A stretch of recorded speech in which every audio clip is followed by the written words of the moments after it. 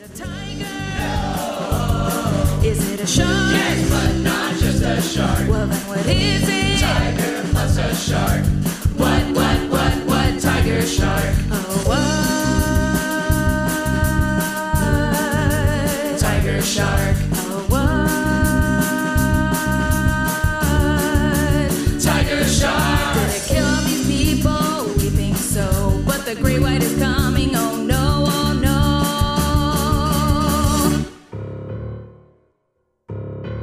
Hello and welcome to Let's Jaws for a Minute, the podcast which takes a deep dive into Steven Spielberg's 1975 classic film, Jaws, minute by minute, or thereabouts. I'm your co-host, MJ Smith.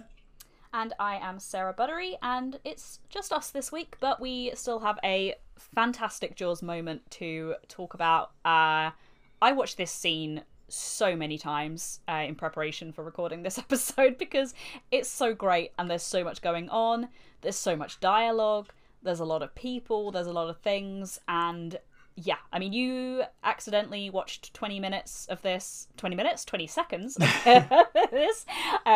last week, MJ, but I'm guessing you watched those 20 seconds again, and then the rest of the scene also.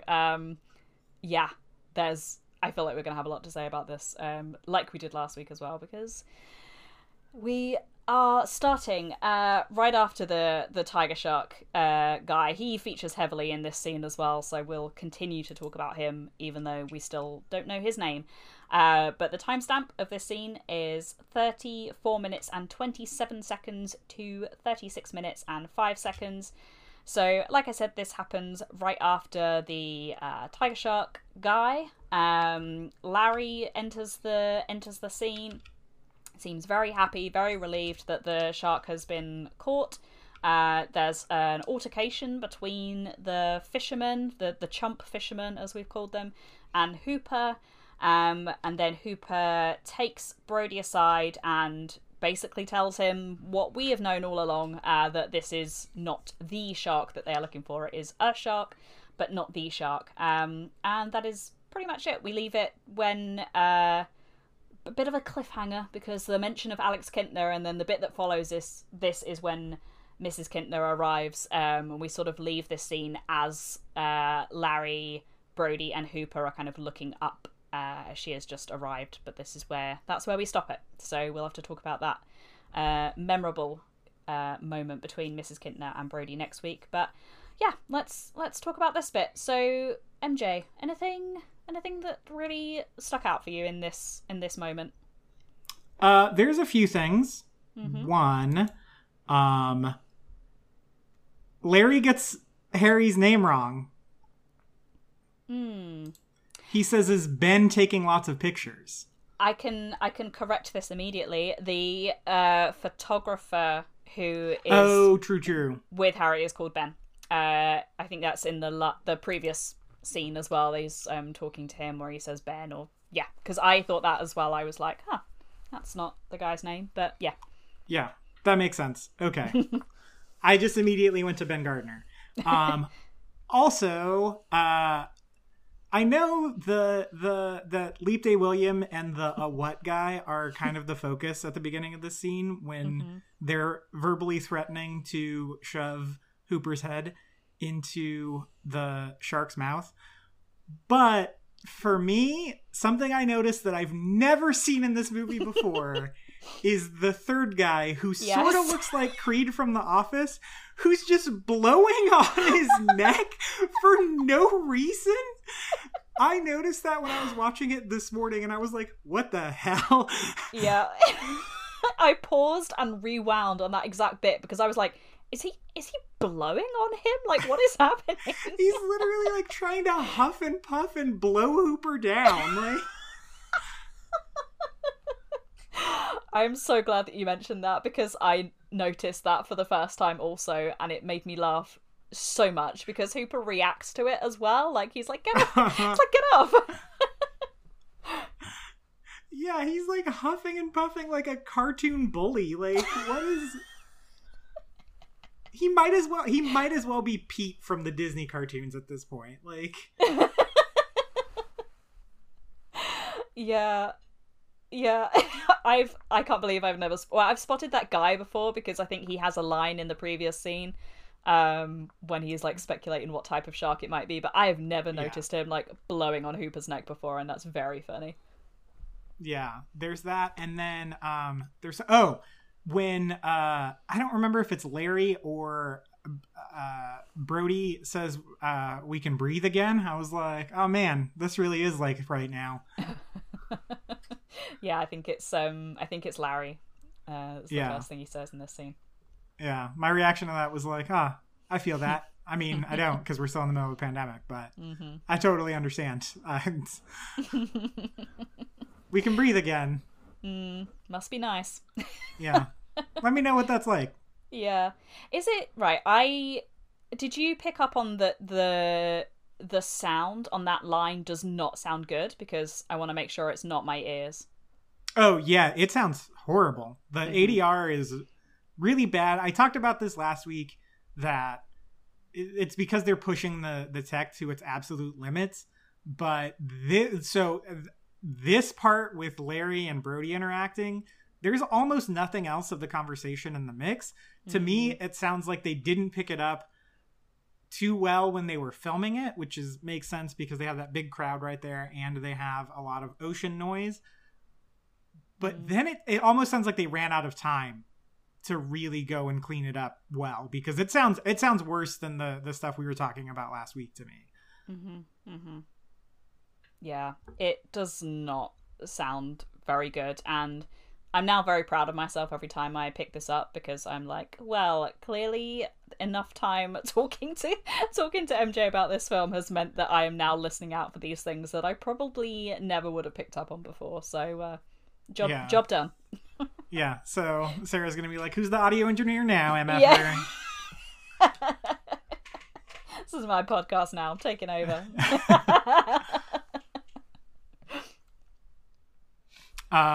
Yeah, so we get that, and then we get this the interaction between Hooper and Larry, and I love how distracted Hooper is by, like, he's completely dismissive of, like, he has no interest in meeting the mayor of the town.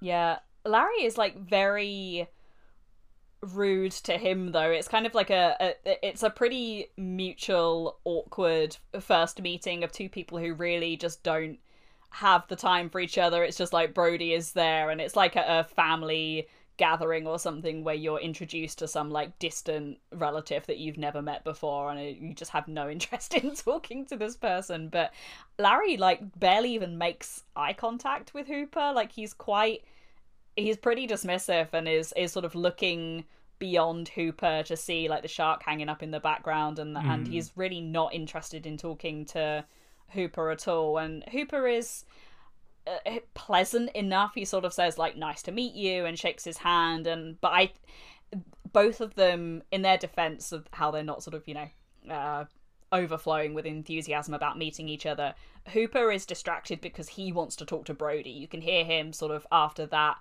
introduction say to Brody, can I talk to you for a second? And Larry is distracted by the shark and what he can see there, so neither one of them wants to be having that meeting or conversation with each other at that exact moment in time, because both are kind of like thinking about other things. And Hooper's like focus in this scene it's continuing from last week, really, where we said that he is like all business from the moment they arrive at the dock. He is like straight over to the shark, measuring it and doing his thing, and he's very serious in this scene, and he really has no time for those guys at all, and backs away from that conversation. And the tone that he takes with Brody when he's talking to him about that he doesn't think this is the shark is so interesting. It's so great. This might be one of my favorite interactions between Brody and Hooper, because Hooper is obviously trying to convince Brody that this is not the shark, that the work is not done, this isn't job done, go and put your feet up at home. This is like potentially the work is just beginning, and this is only the start of it.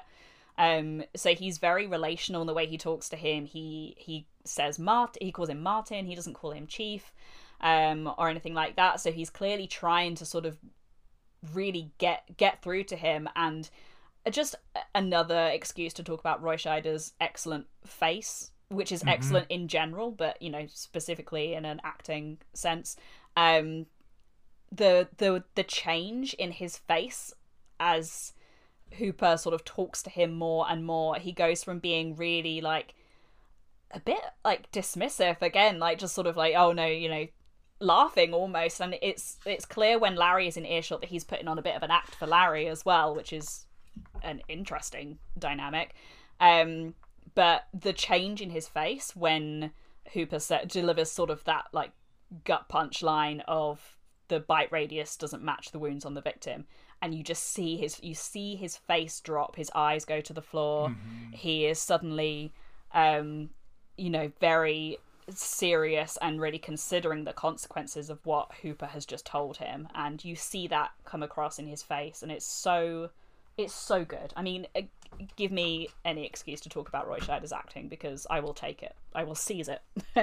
He does this great. I'm gonna sound like Tyra Banks for a little bit, I guess. He has this great like way he smiles with his eyes, and the way you watch that light disappear from it, his eyes in particular in that moment, is so good. It's man, he's so good in this movie. This is actually, I think, the best piece of acting one of the best pieces of acting from all three of these guys in this movie. Hooper and Larry don't interact a lot more. They have one key scene later, but I don't remember a ton of interactions with them. But Murray Hamilton's also fantastic in this scene.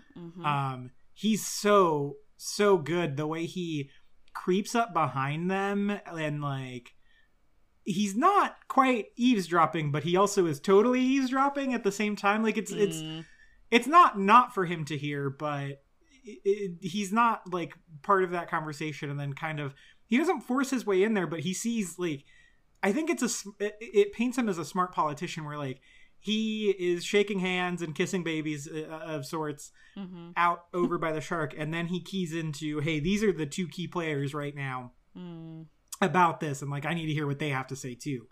And the way he performs it, because this is once again one of those sneaky Spielberg one take shots that it's all in one shot, but it's so close and you don't really think about it. And it would have been so easy to just do this as a shot reverse shot, but Spielberg goes the extra mile here to make the Brody and Hooper's heads frame the fisherman and Larry, and then have Larry come draw closer to their conversation. And it's really dynamic, and it's so great. It's so well shot. Yeah, it's reminds me, just in the way that it's shot and the blocking, and it being with the three characters as well. I mean, having three characters in shot is quite, we see it throughout Jaws, and obviously we get it a lot in the latter half when we only have the three characters. But it's similar to the ferry scene in the way that it sort of, and Brody is in the same position as he was. I'm just looking at the still of it now with when he was talking to Larry on the ferry, and Brody is in pretty much exactly the same position. So he's over to the left hand side of the screen. He's sort of like looking in that other direction, but in place of Larry, we now have Hooper, who is sort of talking to him, and then Larry is in the background. But we have that thing that we've seen a lot and talked about a lot in previous episodes as well, which is that idea of like separating away from the pack. And Hooper does that to Brody in this scene. He takes him away from the fisherman, the sort of the circus, the media circus that is happening in the background, takes Brody away from all of that, and it then comes in really close on these characters, to the point where we see a little bit of fake shark in the background, a little bit of chump fisherman, but not a lot else apart from these three characters once Larry comes in, and they sort of like fill the screen. And this is a great example, I think, of that technique that we see from Spielberg a lot. And this guy just really knows how to put together a shot. It's so simple. It's just a conversation between two people with one kind of eavesdropper who then becomes part of the conversation, but it's just so much in the way that it mimics conversations, serious conversations that we've seen previously, and that this is similar in the way that it's set out, and that, you know, idea, like we've spoken about before, of taking that person away, separating from the pack, is something that the shark does, and the shark is itself, you know, this lone swimmer, rogue, I think it's referred to. And yeah, it's so good. Oh, what a great scene. I lost my train of thought there, but yeah. I think too, it represents, and this might come off meaner than I mean it towards Brody, but I think I actually mean it very positively. The power dynamic has shifted from Larry having influence over Brody to Hooper having influence over Brody. And we see that reflected in the blocking as well, because Hooper's in this place of power where he's equal, right? He's as in focus as Brody is, the way Larry was on the ferry. And then Larry's just kind of looming in the background, waiting to hear what Brody's going to say to him. Like, he does not necessarily have the power in this scene, even though he's the political figure of the town now.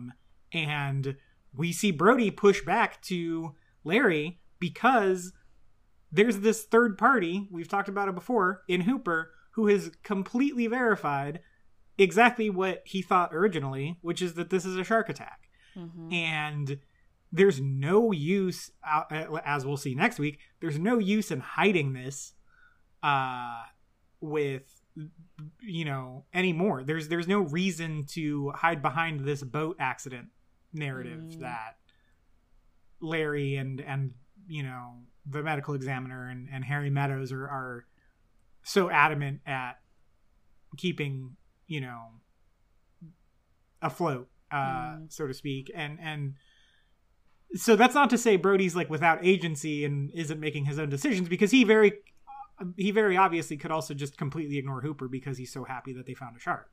And that would put him siding with Larry. So it's not that, you know, one of these guys is influencing their will over Brody and he's, you know, this complete shell of a person that can't make his own decisions. But it is interesting that Hooper has this kind of influence and pull with Brody that Larry once had.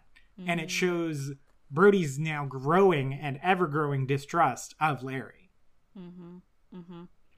Yeah, we see Brody really conflicted in this scene, I think, as well. And it's very subtly done, but he is sort of torn between the feeling jovial and happy that the shark has been caught, and then also just facing this really harsh reality of, actually, you know, like we said, maybe this is just the beginning. Actually, this isn't the end. In a alternate timeline, this could have been the end of the film. You know, the shark was caught, and that's it. And it's still close to being over, because obviously Hooper's suggestion is that they can cut open the shark, and because of how long it takes food to work its way through the system, whatever the shark has eaten recently, will still be in there.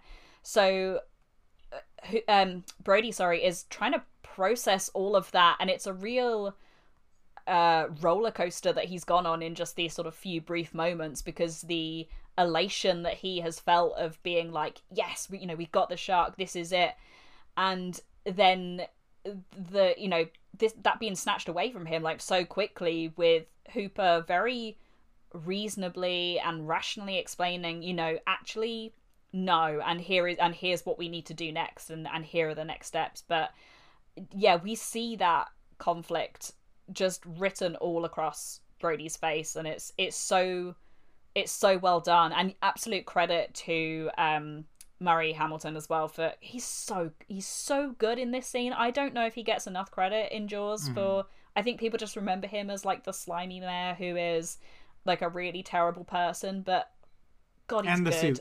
Yeah, and the suit. Everyone remembers the anchor suit, but he's so great in this. And I think as well, this moment is significant for the fact that I think this is the first time that Larry even entertains the idea that a shark might have killed Alex, because it's fairly comical in the way it's delivered, but he sort of says, like, I don't want you to perform some half-assed autopsy and see that little Kintner boy spill out all over the dock or something along those lines anyway. So even though it's like a bit of a punchline, he in that moment is acknowledging that, yeah, that little boy could be inside that shark. And I don't think at any point prior to this he's really entertained the idea that the shark even exists, let alone that it might be responsible for what happened.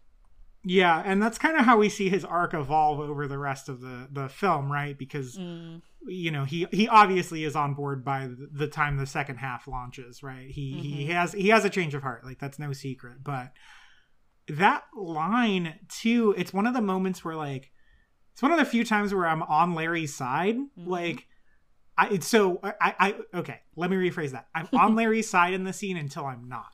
Because I absolutely think it is not the right decision to just go over there and cut that shark open right now on the off chance that Alex Kintner is inside that shark still. Because that would be horrifying. Like, that would be even more terrifying and traumatizing to the community, arguably more than watching the kid die in the first place. But Larry also doesn't say, come back to the dock later and cut this open and we'll verify then either, which is why I'm not on his side in this scene. So I think he's 50% correct on this. Like, you know, if this is, they say a broken clock is right twice a day, this one, only the 30 minutes part is working. It's half right. And you know, I do think it's the right call to not just be like, hey, let's go cut this shark open and verify and just see these remains spilling out. Like, and I think that is important for Hooper to realize, because Hooper is very like, all right, this is what we have to do. Let's go do it. And he's clearly not thinking about the consequences either way. He's thinking about, like, getting the facts. Like, I just need the facts and I need them right now. I totally can't relate. But, you know, it takes Larry coming in and being like, hey guys, like, not the time or the place to really be doing this. But he also suggests no alternative, which shows the denial he is still in, even though he is slowly warming up to the idea of this being a shark. Yeah, on the slight flip side of that, and just, you know, Larry is still a pretty terrible person, but yes, it's interesting how, like, at the start, we commented on the ADR wasn't great, but what he sort of says to Brody when he first enters the scene, and we mentioned about him saying, is Ben getting plenty of pictures? So he, at that point, obviously this is backtracking a little bit, but he at that point, it's clear that what he wants is proof that the shark has been caught, because it's unspoken, but what is going on behind the scenes is that he wants that slapped on every front page of every newspaper, on every news channel, so that, you know, they're really against the clock here. Like, 4th of July is imminent and they want to make sure that people are still going to come to Amity for their holidays. So he's still, you know, obviously at that point, to give him some credit, I suppose, all he is seeing is this shark carcass hanging up, and until you get that sort of explanation later from Hooper, yes, of course, his first reaction is going to be, he's very happy, but also he wants everyone to see. This isn't just like, yay, we caught the shark, now no more people are gonna die. It's like, yay, we caught the shark, get that picture, put it in the paper, make sure these people come here for their holidays. So, as, you know, he is not off the hook entirely. I think there is one moment from Larry that we haven't spoken about yet, much later, sort of when he's in the hospital, when you see him, like, visibly shaken, that I think is really the only time we see the true human side of Larry. But Murray Hamilton does some great silent acting in this scene as well. So when Brody and Hooper are talking, he is in the background, sort of listening in, and I noted that he blinks more than I have seen any man blink. But his fabulous, like, coiffured hair is sort of like blowing in the breeze as well. It's really fun to look at. But yeah, he is taking it all in, and you sort of see, like, you see Brody's face change as well. Larry actually sort of seems to be catching on to what Brody is saying a lot quicker. I think you see him, you almost see like the cogs turning in his brain a little bit, where he is like pretty serious about it, and he looks like he is obviously, you know, trying to take in everything that Hooper is saying, and that this might not be over. Brody is kind of putting on a bit of an act when Larry comes over as well. It's very different from how we've seen him be before, and sort of when he sees that Larry is there and is listening, he shifts slightly and is also trying not to be he's not sort of trying to look like he is too on side with Hooper at that point, if that makes sense. He's like, no, you know, I'm sure this is the shark, or, you know, look at it, sort of thing, and being quite sort of upbeat about things. But yeah, there's, isn't it just great? It's so good. And I think the other thing too is, like, not that Larry's without power in this scene, but he's not creeping up confident, chest out. You know, he's a little hunched over, his neck's craned in, really listening to what Hooper's saying. And like you said, he is really taking into account what he is saying, and he looks over at the shark and looks back at Hooper, and is, yeah, like you said, the cogs are turning, and he's really kind of keying into like, this may be the beginning, and you know, it's this mix of, okay, this may not be it, and that would mean we still have a shark problem on our hands, and also this realization of, the longer we don't have a shark, the less my bullshit is you know, hidden, the less I'm able to keep up this idea that everything's fine. So he, you know, has this look on his face that's a little bit legitimate concern for the first time, and a little bit, oh, I'm screwed. Yeah, and I don't want to sort of like jump ahead to the next moment, but what's interesting as well, in that this being the first time that Larry sort of acknowledges that a shark might have been responsible, there's the flip side to that, which we see happen very, very quickly after this, when Mrs. Kintner arrives. So it's not all, you know, backslapping, yay, we caught the shark, isn't this great, now the people are going to come back, now, you know, no one else is going to die. The cover-up sort of comes out really quickly after this, and that anger is directed at Brody, and we'll get into that, because I think that's something we spoke about in sort of the town meeting scene and other moments as well, where you in particular, MJ, were like, why didn't Brody say anything about Chrissy? And we get that sort of come to a head in a pretty dramatic moment that we'll be talking about next. But yeah, there's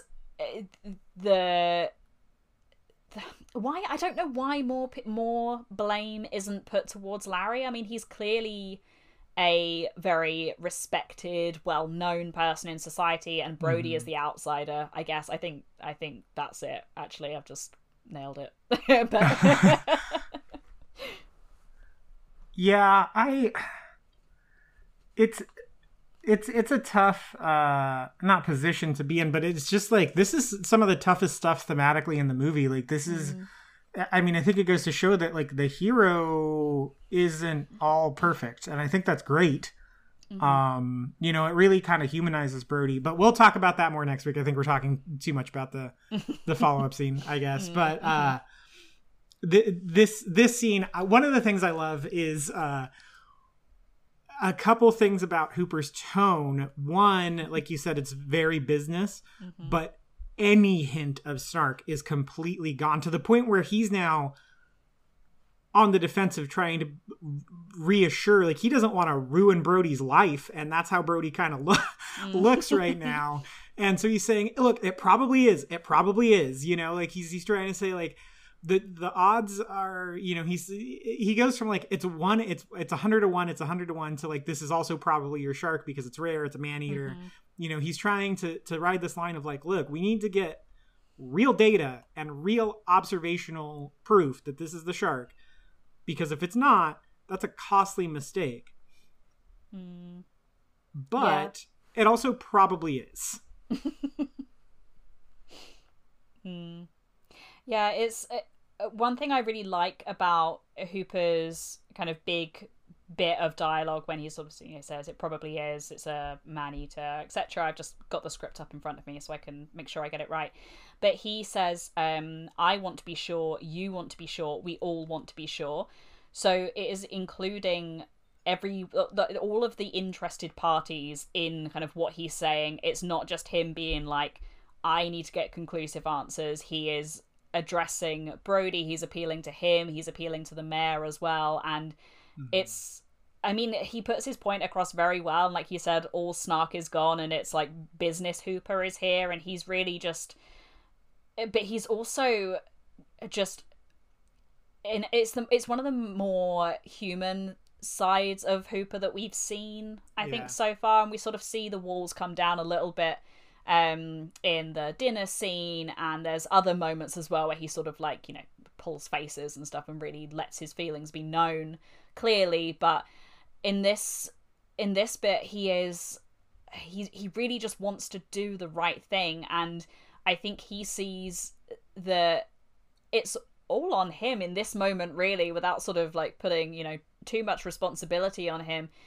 It's only his word against all these other people in this moment. So he needs, obviously, like, you know, I said, he wants to be sure, but he is putting that across to Brody. He's like, you also need to know this. Larry, you also need to know this. This is something we are all in together. This isn't just me, the guy who knows about sharks, come along and saying all this stuff. It's like, no, we need to be united in what we're going to do next. And it is kind of Hooper against the world at this point, because there's a dead shark hanging up behind them, and I think it's significant that we still see the shark in this scene as well. It's that kind of like looming presence, like we spoke about Quint in the last scene, sort of popping up in the background. The shark is hanging in the background, we see its head there, and the fisherman who caught it as well. So those sort of involved in this capture of the shark are all there and present and milling about in the background. And Hooper, in this kind of one speech or like one moment, really needs to convince these guys that this isn't over and this is what we need to do next. So there's a lot on his shoulders at this point. So he can't be, you know, snarky Hooper at this stage. He has to be, you know, incredibly focused for a start, but also just appealing and really, I mean, I don't know if pleading is the right word, because he's not sort of on his hands and knees and being like, please, we have to cut open the shark, but like he is appealing to, I think, what he knows will get to them, especially Brody, I think. Yeah, I also think, I know I said the snark is gone, and which makes it even funnier that he calls these guys bozos. Yes. He says the odds that these bozos caught your shark is 100 to 1, and like, it's super funny to me because he is very business. There's like, he's, like you said, he makes his feelings known. Like, he's like, look, these guys are absolute morons. Like, I had one guy like threatening to stuff my head. He didn't even know what kind of shark it was. Some other guy was blowing on my fucking neck. Like, what? I don't know how these guys, like the Leap Day William, didn't know what chumming was. They like.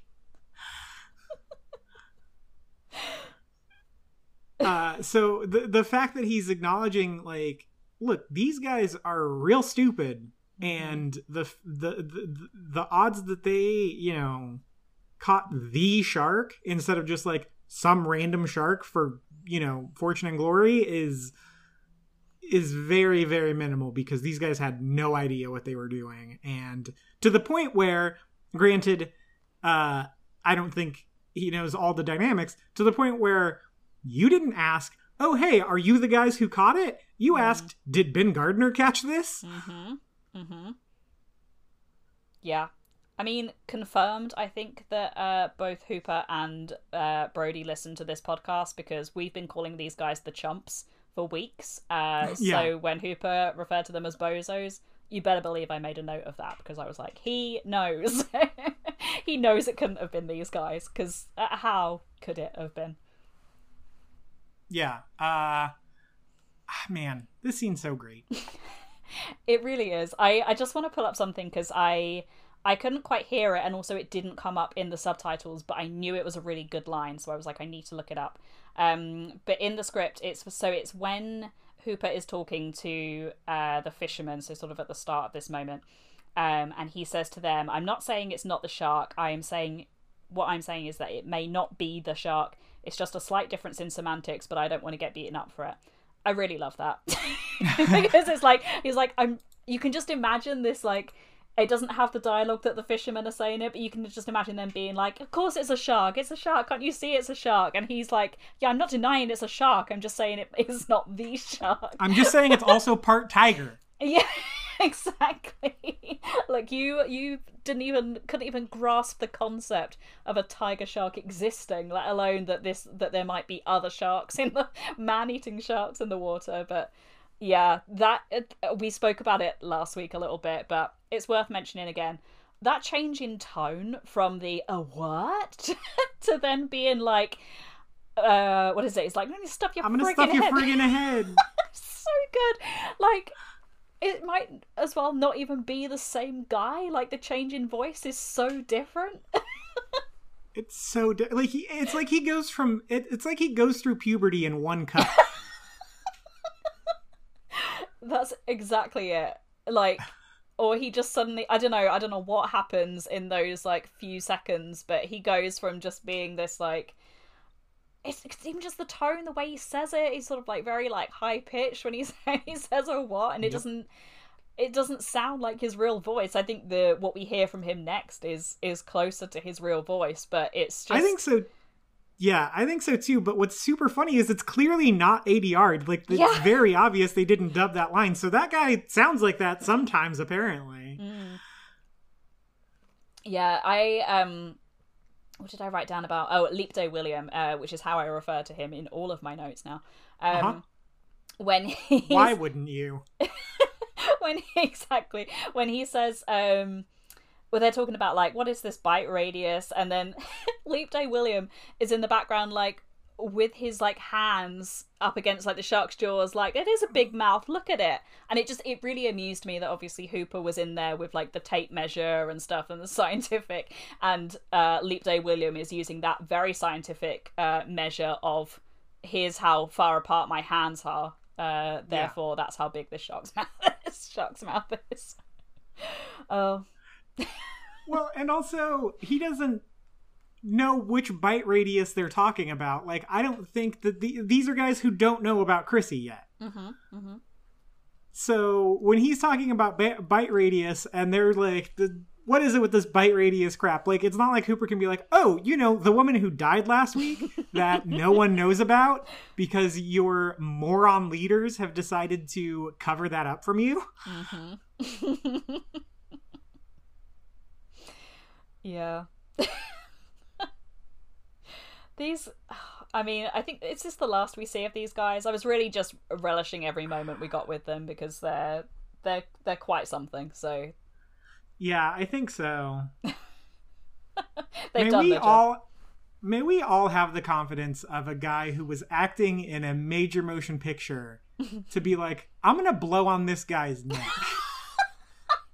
as an acting choice. He might be, he's certainly up there with my favourite kind of background characters, extras, along with the guy like running into the water looking like he's having the best time of his life. Because the Margaritaville guy? Yeah, the Margaritaville guy.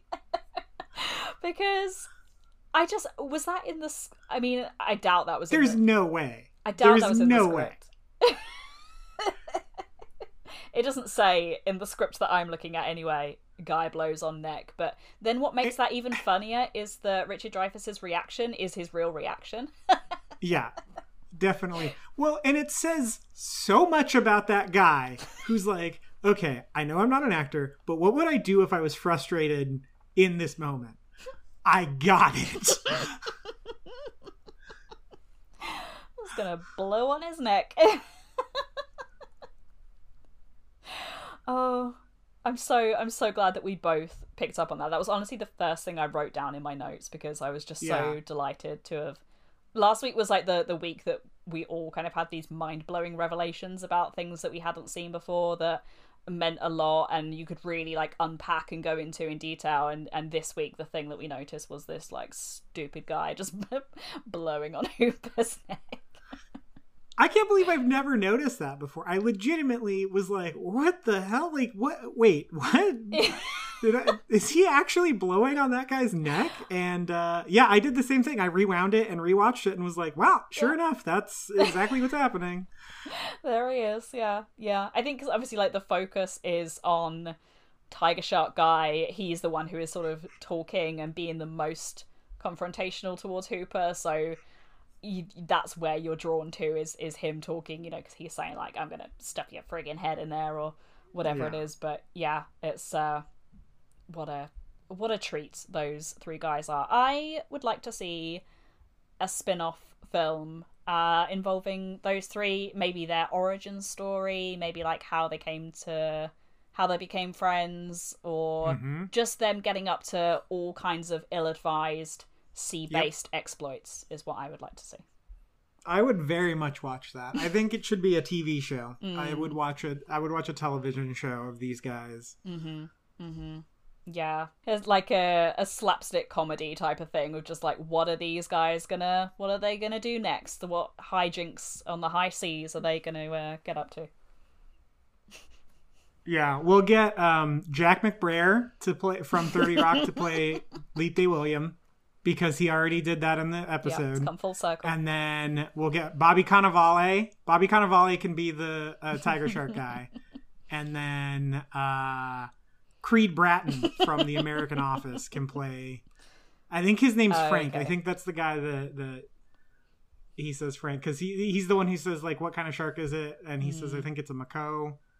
And then Leap-Day William tells him like, oh, it's got a deep throat, Frank. And then Frank's just like stabbing it with his penknife for no reason. Just doing everything to make his small moment in the spotlight really, really shine. Yep. I mean, the thing is, like, I think these guys are all local guys, but they did very much kind of key into whatever, like, how to play these guys. Like, I don't, I really don't think that they're this bad at fishing in real life, if that's kind of their job. Like, and so the fact that they were like, what would a moron do? Like, what would just like a complete novice who's just out here for like the quote unquote sexier parts of this, like the name recognition, what would they do in this situation? And like, I don't know if they were just directed super well, or if they just naturally kind of locked into like, okay, if I was like a complete like young beginner who's just like knows nothing from nothing, what would I do in this situation? Like they're really good. They are. They deserve more credit, which is why they should get a spin-off. Yeah, that's how we're gonna Netflix. Please call us. Ted Sarandos, I'm waiting for your. Yeah, we've nothing on really. We're just waiting by our phones for someone to pick up one of these insane ideas and give us lots of money, which would be great. There's another really great but brief Goofy Hendrix moment in this scene as well. Yes, he honestly looks and sounds like he is a few beers deep at this point. Like he has just been having a wonderful old time in the sunshine with the fishermen. But he's still holding the sign. I think that's the thing that makes me laugh. Like he's still got it like in his hand. Yep. And what is it? He said he's like, terrific, huh, Mayor, or something like that. But he just looks so pleased with himself. Yeah. He very much. I think I've referenced Hendrix in relation to this guy before. There's a character on the Andy Griffith Show that was kind of like a bumpkin-y type guy that his name was Gomer Pyle, and he was a fan favorite character on the Andy Griffith Show and ended up with a spin-off show of his own where Gomer went to the Marine Corps called Gomer Pyle USMC, and I feel like the guy who played Hendrix was very much like, I am Amity's Gomer Pyle, because he's just this like sort of bright-eyed, naive type of like nice guy who's a little aloof and wants to do right by everyone, but doesn't necessarily know what that means all of the time, but not in a malicious way, in an actually like very sweet-natured and kind way. And I feel like that's Hendrix. Like, I don't think Hendrix means to be kind of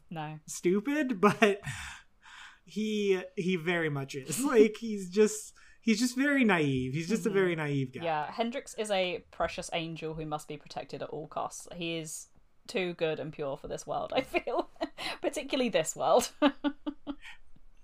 Yeah, definitely. Well, and I think too, like he very obviously like cares kind of about what's going on, but he you know, he might feel his hands are tied. He shows you know, he kind of cowers when it comes to the intimidation from the mayor and Harry, and but he's obviously very clearly traumatized by what he's seen. Like, you know, it's affected him. Like he's having a rough go of things at the beginning of the film when he finds Chrissy's remains. You know, like he's not like completely calloused. Yeah, I don't know if we see much more of Hendrix following this, or it's kind of all Brody from this point, isn't it? I'm not sure.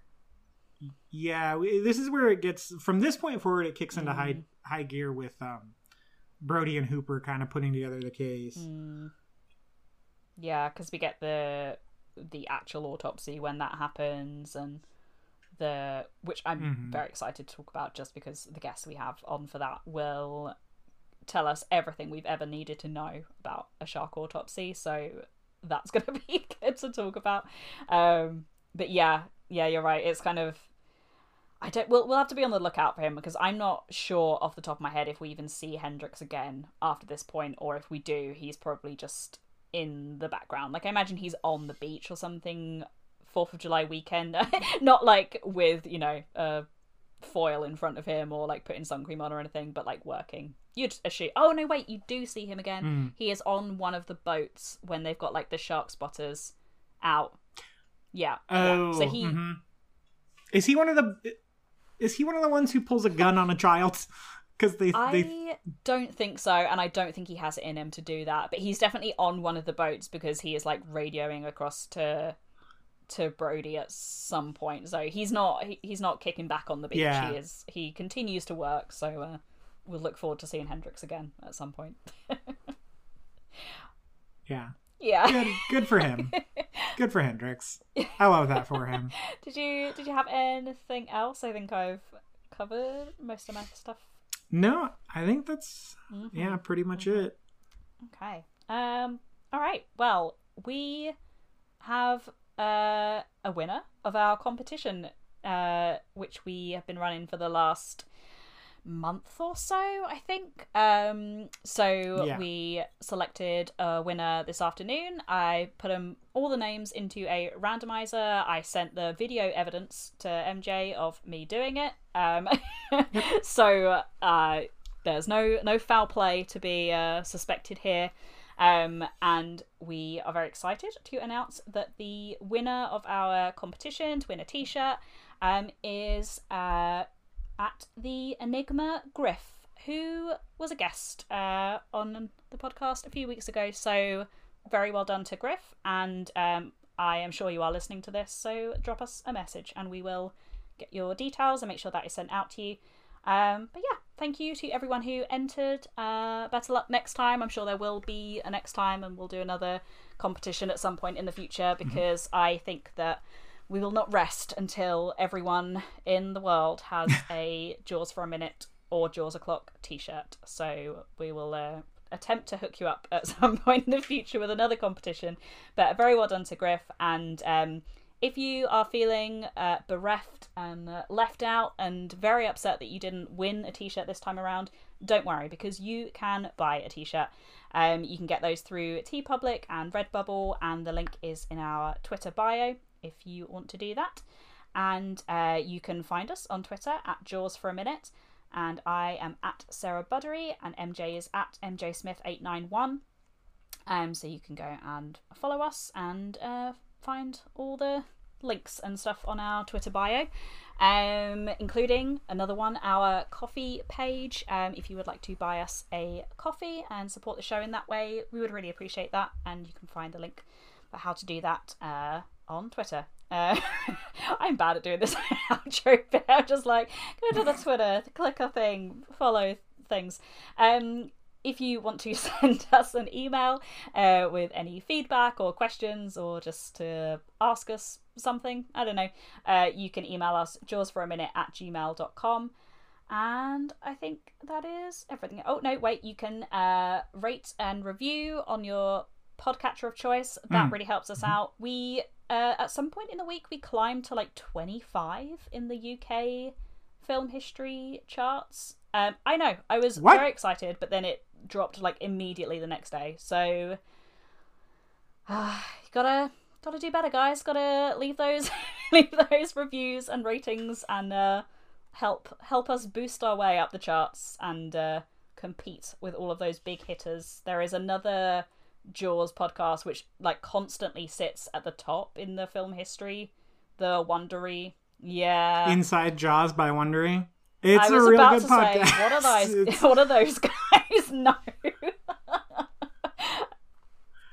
It's the weird thing. The thing that does piss me off about it, I'm not gonna lie, is that the show's been over for like almost 2 years. What content are they putting out? Are they putting out this kind of quality comedic content every week? No, they are not. So instead of listening to them, listen to us and review. Leave us a rating on Apple Podcasts, I think, is the best place to do that, or wherever you can do that. Helps us out, and that will help us climb those charts, and eventually we will beat the Inside Jaws podcast, maybe. Okay, I think that is about it for this week, before I ramble anymore and get myself into trouble with any other Jaws related podcasts. So until next week, it's Jaws O'Clock somewhere.